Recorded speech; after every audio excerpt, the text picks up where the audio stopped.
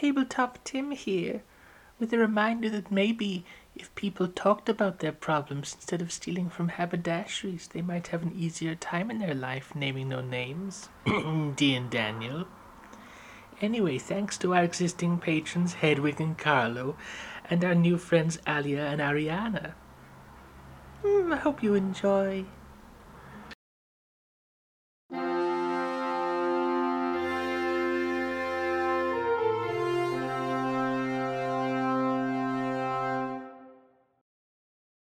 Hello, welcome to the Probably Bad Podcast, a podcast which is definitely bad. I'm Pencil. And paper. Today's Probably Bad RPG idea is create a martial discipline based around booping the snoot. For those who don't know what martial disciplines are, in 3.5 edition, they're either the best idea that thing had or the worst idea that thing had and should be burnt. They're basically like spells for fighters and give you cool anime Dragon Ball Z style fighty skills. Like you can punch people so hard that they lose their damage resistance, or you can shoot fireballs with sheer fighty power and so forth and so forth. It's Or you can basically how boot people. 3.5 mid fight is interesting. Yeah, I very much like them, and if you disagree, feel free to come to our email and fight us. No, don't go yes. to the email because I'm in charge of the inbox. Go to Feel free Twitter. to go to email and fight paper, with your martial disciplines. You'll never boop my snoot. So the reason I picked this one out of the archives is because I really like the idea of making a martial discipline where the whole thing is not to kill the person. Yeah, like to be fair, a non-lethal martial discipline based around like disarming and immobilizing and so forth would actually be very interesting to play. It's almost like the tag rugby of warfare, where like you have to go in and you get points just by like tapping the opposing army, and whoever gets the most taps wins. Yeah. So, yeah, there's an X-Men comic where it's Wolverine is hunting animals, and it's revealed that he doesn't kill them. He just walks up to them and sort of pats them to show how skilled he is at hunting animals. And I feel like a D&D party that does the same thing, they're not going into dungeon to kill the dragon. They're going into dungeon just to prove they can get close enough to the dragon to boop it. I like that. It's almost like a wildlife photographer. Yeah, like their It's aim exactly the isn't. same set of skills apart from the killing part. Yeah, they have no interest in murdering the monsters because it's their dungeon. They just live there. It's not dragon infested if the dragon was there first. Hmm. You can even like push this out to like the monsters are in on it, and it's essentially you're just playing a fun game of tag with the orcs. I love this. Like you just send a message to the orc warlord ahead of time, going, "Hi, how would you and your troops feel about a fun game of boot tag?" And then he sent back a message going, "Hell yeah, we'd like a fun game of boot tag. Here's our dungeon," and they just go in running around booping the orcs as they try and hide. Okay, secondary idea. Replace all combat with fun games of hide and seek. Yeah. It's all fun. It's all fun games. Like the mind flayers burst out of the ground and challenge you to a game of Twister.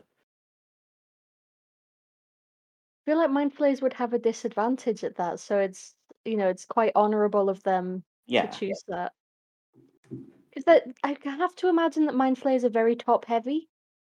Yeah, but I also sort of imagine that their limbs move in sort of more ways than us. That's true. Maybe it balances out. Yeah. Um. Yeah, and you arrive at a dragon's lair and it challenges you to spin the bottle. How do you win spin the bottle? You make out with a dragon. That's just part of the game. Or is it like if you get to second base? Yeah, you win if you bang the dragon. I don't think that's second base. I there's two bases, okay. Dragon baseball is a very quick game. Yes. Like, you can easily expand this out to other games too. Like, you're in Shadowrun and I think it's Mr. Smith, the guy shows up here. Yeah, the mega corporations have a mission for you. They want you to beat them at a game of rock, paper, scissors. In See, World of that's Darkness. intense because that's not a game of skill. Hmm. In World of Darkness, a vampire prince will give away all of their power and money to anyone who can beat them in tic-tac-toe.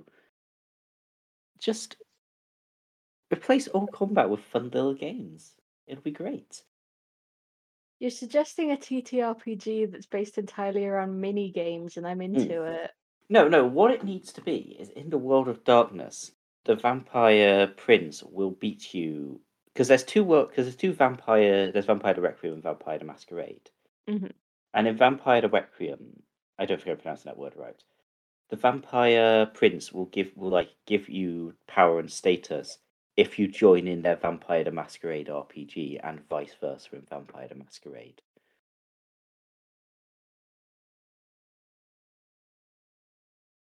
See, I don't know why, but I was convinced you were going to say if you beat him at Mario Kart. All that. Vampires have their own spooky version of Mario Kart. They've modded it so all of the characters are spooky. It's still called Mario Kart, except the blue shells are black Yeah, because it's all it's goth. called yeah. That's one of Vampire's lesser known powers is any video game they sit down to play, it turns into a goth version of that video game. That's one of the ways you can tell if someone's a vampire.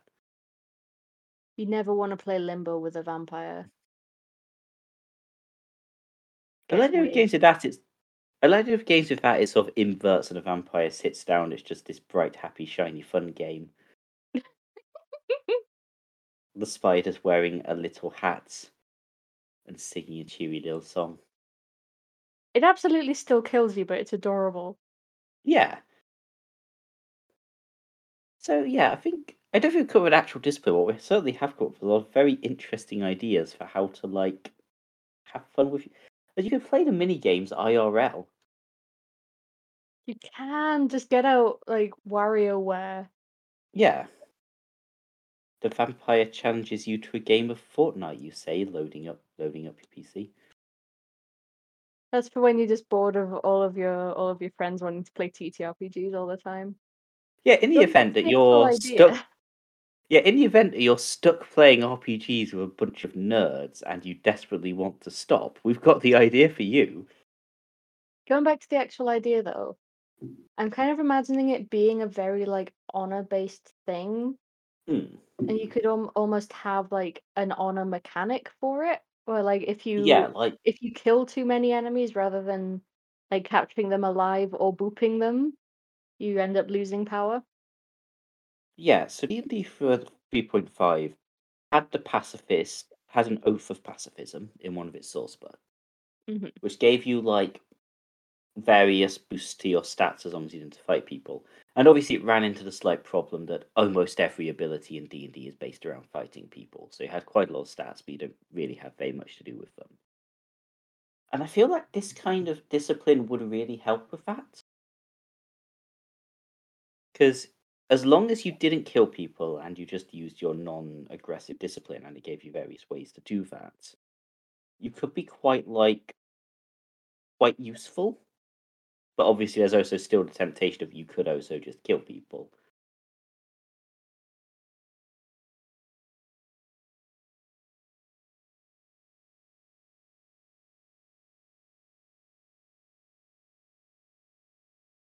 There's a big philosophical discussion on just how much violence is baked into D&D as a conceit. Yeah, I guess that's gonna happen when you get a whole genre based around like evolving from war games. Yeah. I will admit it's part of Um the reason there are games I like a lot more than D&D. yeah. But yeah. So yeah, I feel this would be useful in making a D&D that isn't inherently based around go to those people and stab them lots.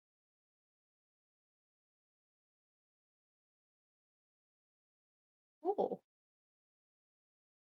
So there you go. We got both a discussion on spooky Mario Kart and a discussion on the ethical implications of violence. It truly is spooky season. Indeed, again, feel free to go to the email and yell at Mod Paper.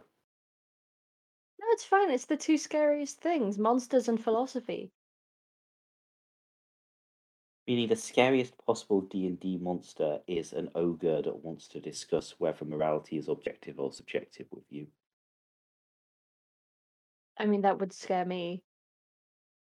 Like, ogres are always portrayed as, I've like, met that kind of person. I don't like them. Yeah, I've had several of those kind of people in my philosophy seminars.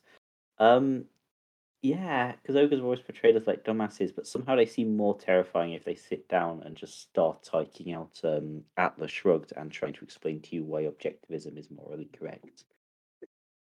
So on that incredibly scary note, so we move on to questions. Yes. Hi, I'm Hazel, and I present the Bread and Thread podcast with Liz, also known as Paper from Probably Bad. Bread and Thread is a podcast about food history and domestic history and generally social history. We delve into a lot of different things. So if you'd like to know which country has laws against importing sheep, what cookbook will tell you how to make a great martini and also how to survive a nuclear bomb attack, or why you are using a fork right now, then come over to Bread and Thread and give us a listen. You can find us on Spotify or wherever else podcasts are. I don't know. So our first question is from a socialist hobgoblin, presumably the archenemy of the aforementioned ogre. This has probably been asked, but how did you all get into RPGs? So this has been asked, but it was one of the first episodes, which at this point is almost 2 years ago. So I thought it would be fun to bring it back. Yeah, and also my microphone was terrible at that point, so I understood if you couldn't get through it. That's true. It's time for a high def version. Yeah, like, so my story of how I got into RPGs is weird in that my dad got me a present from a charity shop, and it was just a book that he thought looked cool. And what it was an Call of Cthulhu supplement, and I read through the Call of Cthulhu supplement and was like, this is cool. And then I started getting more RPG supplements. And this meant I was sort of into RPGs for a good 3 to 4 years before I ever played an RPG. Entirely theoretically, because I didn't have any friends as a kid, so no one wanted to play RPGs with me. So yeah, I got to RPGs due to being accidentally given a Call of Cthulhu supplement, getting weirdly obsessed with it, and then several years later actually making friends who would play RPGs with me. I love that it wasn't even a main rule book. No, it was a supplement about spooky books and the various. If you read this tome, it'll make your eyeballs fall out. And it was a supplement about those ones and how to use them in the game and stuff. How old were you at this point? I were early teens, I think. That is a wild thing to get someone. Yeah. So yeah, I don't know what it was about it that my brain just went, this is a thing I appreciate. I think it was because it had lists for what lists of various spells, but obviously I didn't know what any of the spells actually were because I didn't have the actual rule book. I just made them up. Basically, I made up an entirely unique version of Call of Cthulhu based entirely on this one rule book I had. And then I found the actual Call of Cthulhu, and then I found actual people. I feel like at some point we need to play your version of Call of Cthulhu. I sadly don't remember a lot of it, but if I ever do remember the version of Call of Cthulhu I came up at 14, based entirely on no context, spell names, creature names, and the description of various books. So I also had like a vague interest in the concept of TTRPGs as a teen, and also had no friends. Then when I did get friends, they didn't really want to play. Then I went to uni and I met just a whole bunch of queer nerds all at once. And one of them was basically just asked me, "Hey, do you want to play D&D?" And then I did. And then Autism Brain went, "Yes, yes, the happy juices are here, more please." And now I'm here. Yes, you were in the first RPG I tried to run. It was with a rule system that I've looked it up and everyone agreed was absolutely ludicrous. So I'm glad I didn't sour both of us on RPGs forever. Well, I mean, was... I'd already been playing with actually one of our patrons as the DM by the time that happened. So luckily I almost didn't sour myself. Combat was in 6 sections, and different characters could act in different sections. And there were just... it was utterly incomprehensible. It was weird. And then my zombie horse burnt down the whole plot. Yeah, this was the one where the zombie horse... Due to me being a starter DM and the rules not being great, the zombie horse, I rolled to see what the zombie horse did, and what it did was awaken an elder god and destroy a large chunk of the setting. I mean, I learned until that that point, I RPG. enjoyed the game, though. Yeah, I learned that game. I learned that game, which is called Alpha and Omega for people who don't know, which is presumably all of you. Had a full-on ARG to advertise it, but that Okay. ARG came out at the same time as Cloverfield, so everyone assumed it was part of the Cloverfield ARG, and then they solved it and learned about this RPG. Well, I didn't care about that, and then they just all went back to Cloverfield.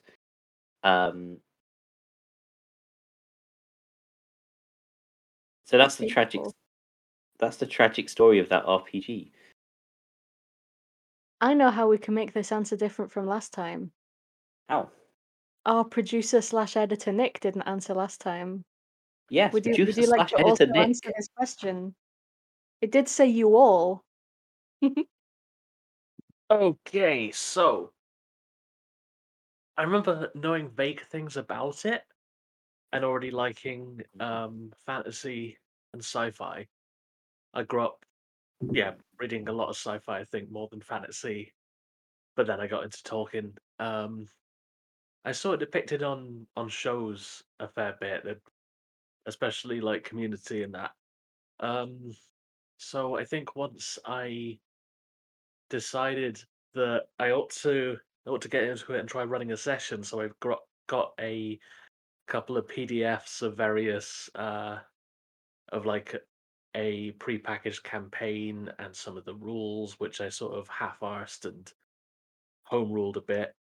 And we had a box of wine, which got emptied over the course of the session, and it was the worst game I've ever run, but it was also great fun because, the wine. And also I decided that every time somebody missed, it would hit the side of a barn, regardless of the situation. It's just, oh no, you rolled a 1. Well, it turns out the arrow hits the barn door inside this cave. Sounds about as logical as Feast of Legends. Yeah, yeah. We never had a second session. It was just getting incredibly drunk and playing it, and then I moved and met people who knew how to do the game. And so I think my first this would be playing with fourth ed, which I did for a while, and then yeah, people just introduced me to different systems, and I think that was a good couple of years ago now. Neat. Thank you, editor/producer Nick. You're welcome.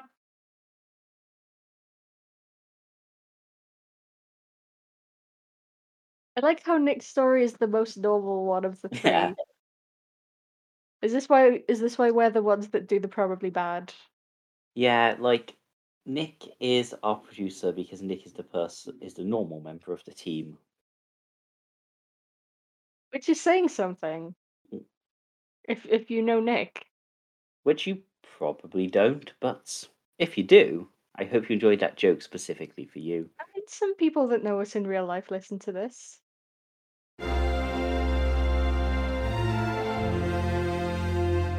Okay. And our next question is anonymous. Do you have any advice for homebrewing monsters? I feel like we maybe should have answered this question before the homebrew challenge started, but we got it after, so Here we here are. we are. Like, I think I think my main advice is like generally come up with like the fluff and the concept first. Because it's tempting to sort of just stick a bunch of powers together, but you'll just come up with some weird mishmash monster. I think it's always easier to be like, okay, this is what the monster's sort of theme is, and then sort of try and figure that one out. Yeah, because there are theoretically infinite abilities. So you do need to have a strong concept to sort of build around. Yeah. I think it's also probably important to remember basically not just like how this monster is cool and so forth, but how this monster would fit into a campaign. Like, is this monster meant to be something that's gonna be a like trap essentially that the characters will walk in and be attacked by and fight off and then leave? Is it something that's going to be a big bad? Is it something that's going to be sort of a mystery thing where they have to find it? Like, I think the fundamental problem with homebrewing monsters is D&D has a lot of monsters. And yeah, the monster has to either be very cool or very unique to sort of, No, I get what you mean. Like it's easy to end up plagiarizing without meaning to. yeah, or something that just kind of someone else has done better. I think, yeah, if you're just homebrewing for your Not friends, that means you can't homebrew something that someone else has already done, yeah, because sometimes you want it to be different than how I they mean, did it. every idea has already been done by someone. Yeah, we are. Except ours, of course, which is the 40-ish first and years only into- RPG podcast. Because we are what, like 40-ish years into D&D existing? Yeah. Someone's going to have done it Yeah, already. so I think get a core concept, decide what this will be used for in a campaign, and then give it some powers, I guess. Also useful to figure out how strong you want it to be, because you can then look at other things of a similar strength, like Yeah. looking at things with, say, the challenge rating that you want and seeing how difficult they would be to fight, and then kind of going from there. So you've got that sort of, this is the point we want to be at, rather than making something way too strong and then killing all of your players with it. Yeah, I think the other thing to remember is the challenge rating is nonsense and doesn't really work or mean anything. So don't rely on challenge rating. I feel like that's the opposite of what I was saying. Oh, I was saying based on like what monsters are actually powerful rather than what monsters the game says are powerful. In terms of bad advice, I get what you mean. Like, you still want to use the challenge rating as a starting point for things to compare it to. Yeah. But don't rely wholly on it. Yeah, okay, we've combined our two bits of advice. You're welcome. Yeah. In terms of bad advice, Make the monster in your basement Frankenstein style. Get a Tarask, Hmm. erase the name, write in Fluffy Jim the Friendly Friend, and there you go. Yeah. Just get the entire monster manual and refer to all of them as like, Smiley Steve the Hug Brigade and Lil Jenny the Cuddle Bug. That one is the Objectivist Ogre. And just you can make monsters really, really quickly and really, really easily if you just go through the monster manual, cross out the names and put in your own names. You can make hundreds of them very quickly. So what we're going with is good advice, don't be afraid to accidentally plagiarize. Bad advice, intentionally plagiarize. Yeah, someone will have come up with your idea beforehand. That's just, a result of how many people are playing this game and how long they've been playing it for. So just lean into it and steal all the ideas. What you need to do is get your friend to make their homebrew, and then when they show them to you, just deck them, grab it, and run. And then submit it with, here is my homebrew.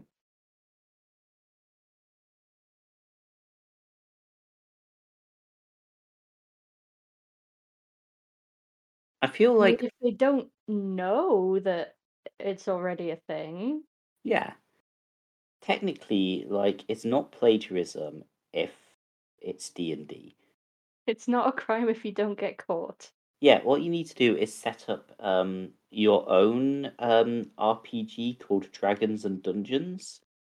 And all of your rule books are just like D&D rule books, but with the wording changed slightly to avoid lawyers. Instead of a D20, it's a D21. I would love to see a D21. Yeah, we all would. Players don't need to realise that's not a thing until after they've given you money for your rule books. Play also your other games such as Darkness of World and Run Shadow. We're podcasters, not copyright lawyers. Yeah, in the event that you find yourself in legal trouble, haha, sucks to be you. Feel free to complain to the email, which again I don't look after, so no skin off my nose. So yeah, that email, by the way, is probablybadpodcast@gmail.com. So in the event that you find yourself for some reason wanting to play a one shot with us or see our homebrew or listen to bonus episodes of this, you can go to patreon.com/probablybadrpg ideas. Commissar Homebrew is not just the Tarask with the name drawn off. No, I mean this month you can see what our homebrews look like because we're doing the 030 CRC homebrew challenge and I'm having a great time. So yes, if you would like more of that. And if you have a question, or I guess if you want to scream at me about objectivism, you can either email us or message us on Tumblr at Probably Bad RPG Ideas, or on Twitter at Bad Probably. And remember to have a probably bad day.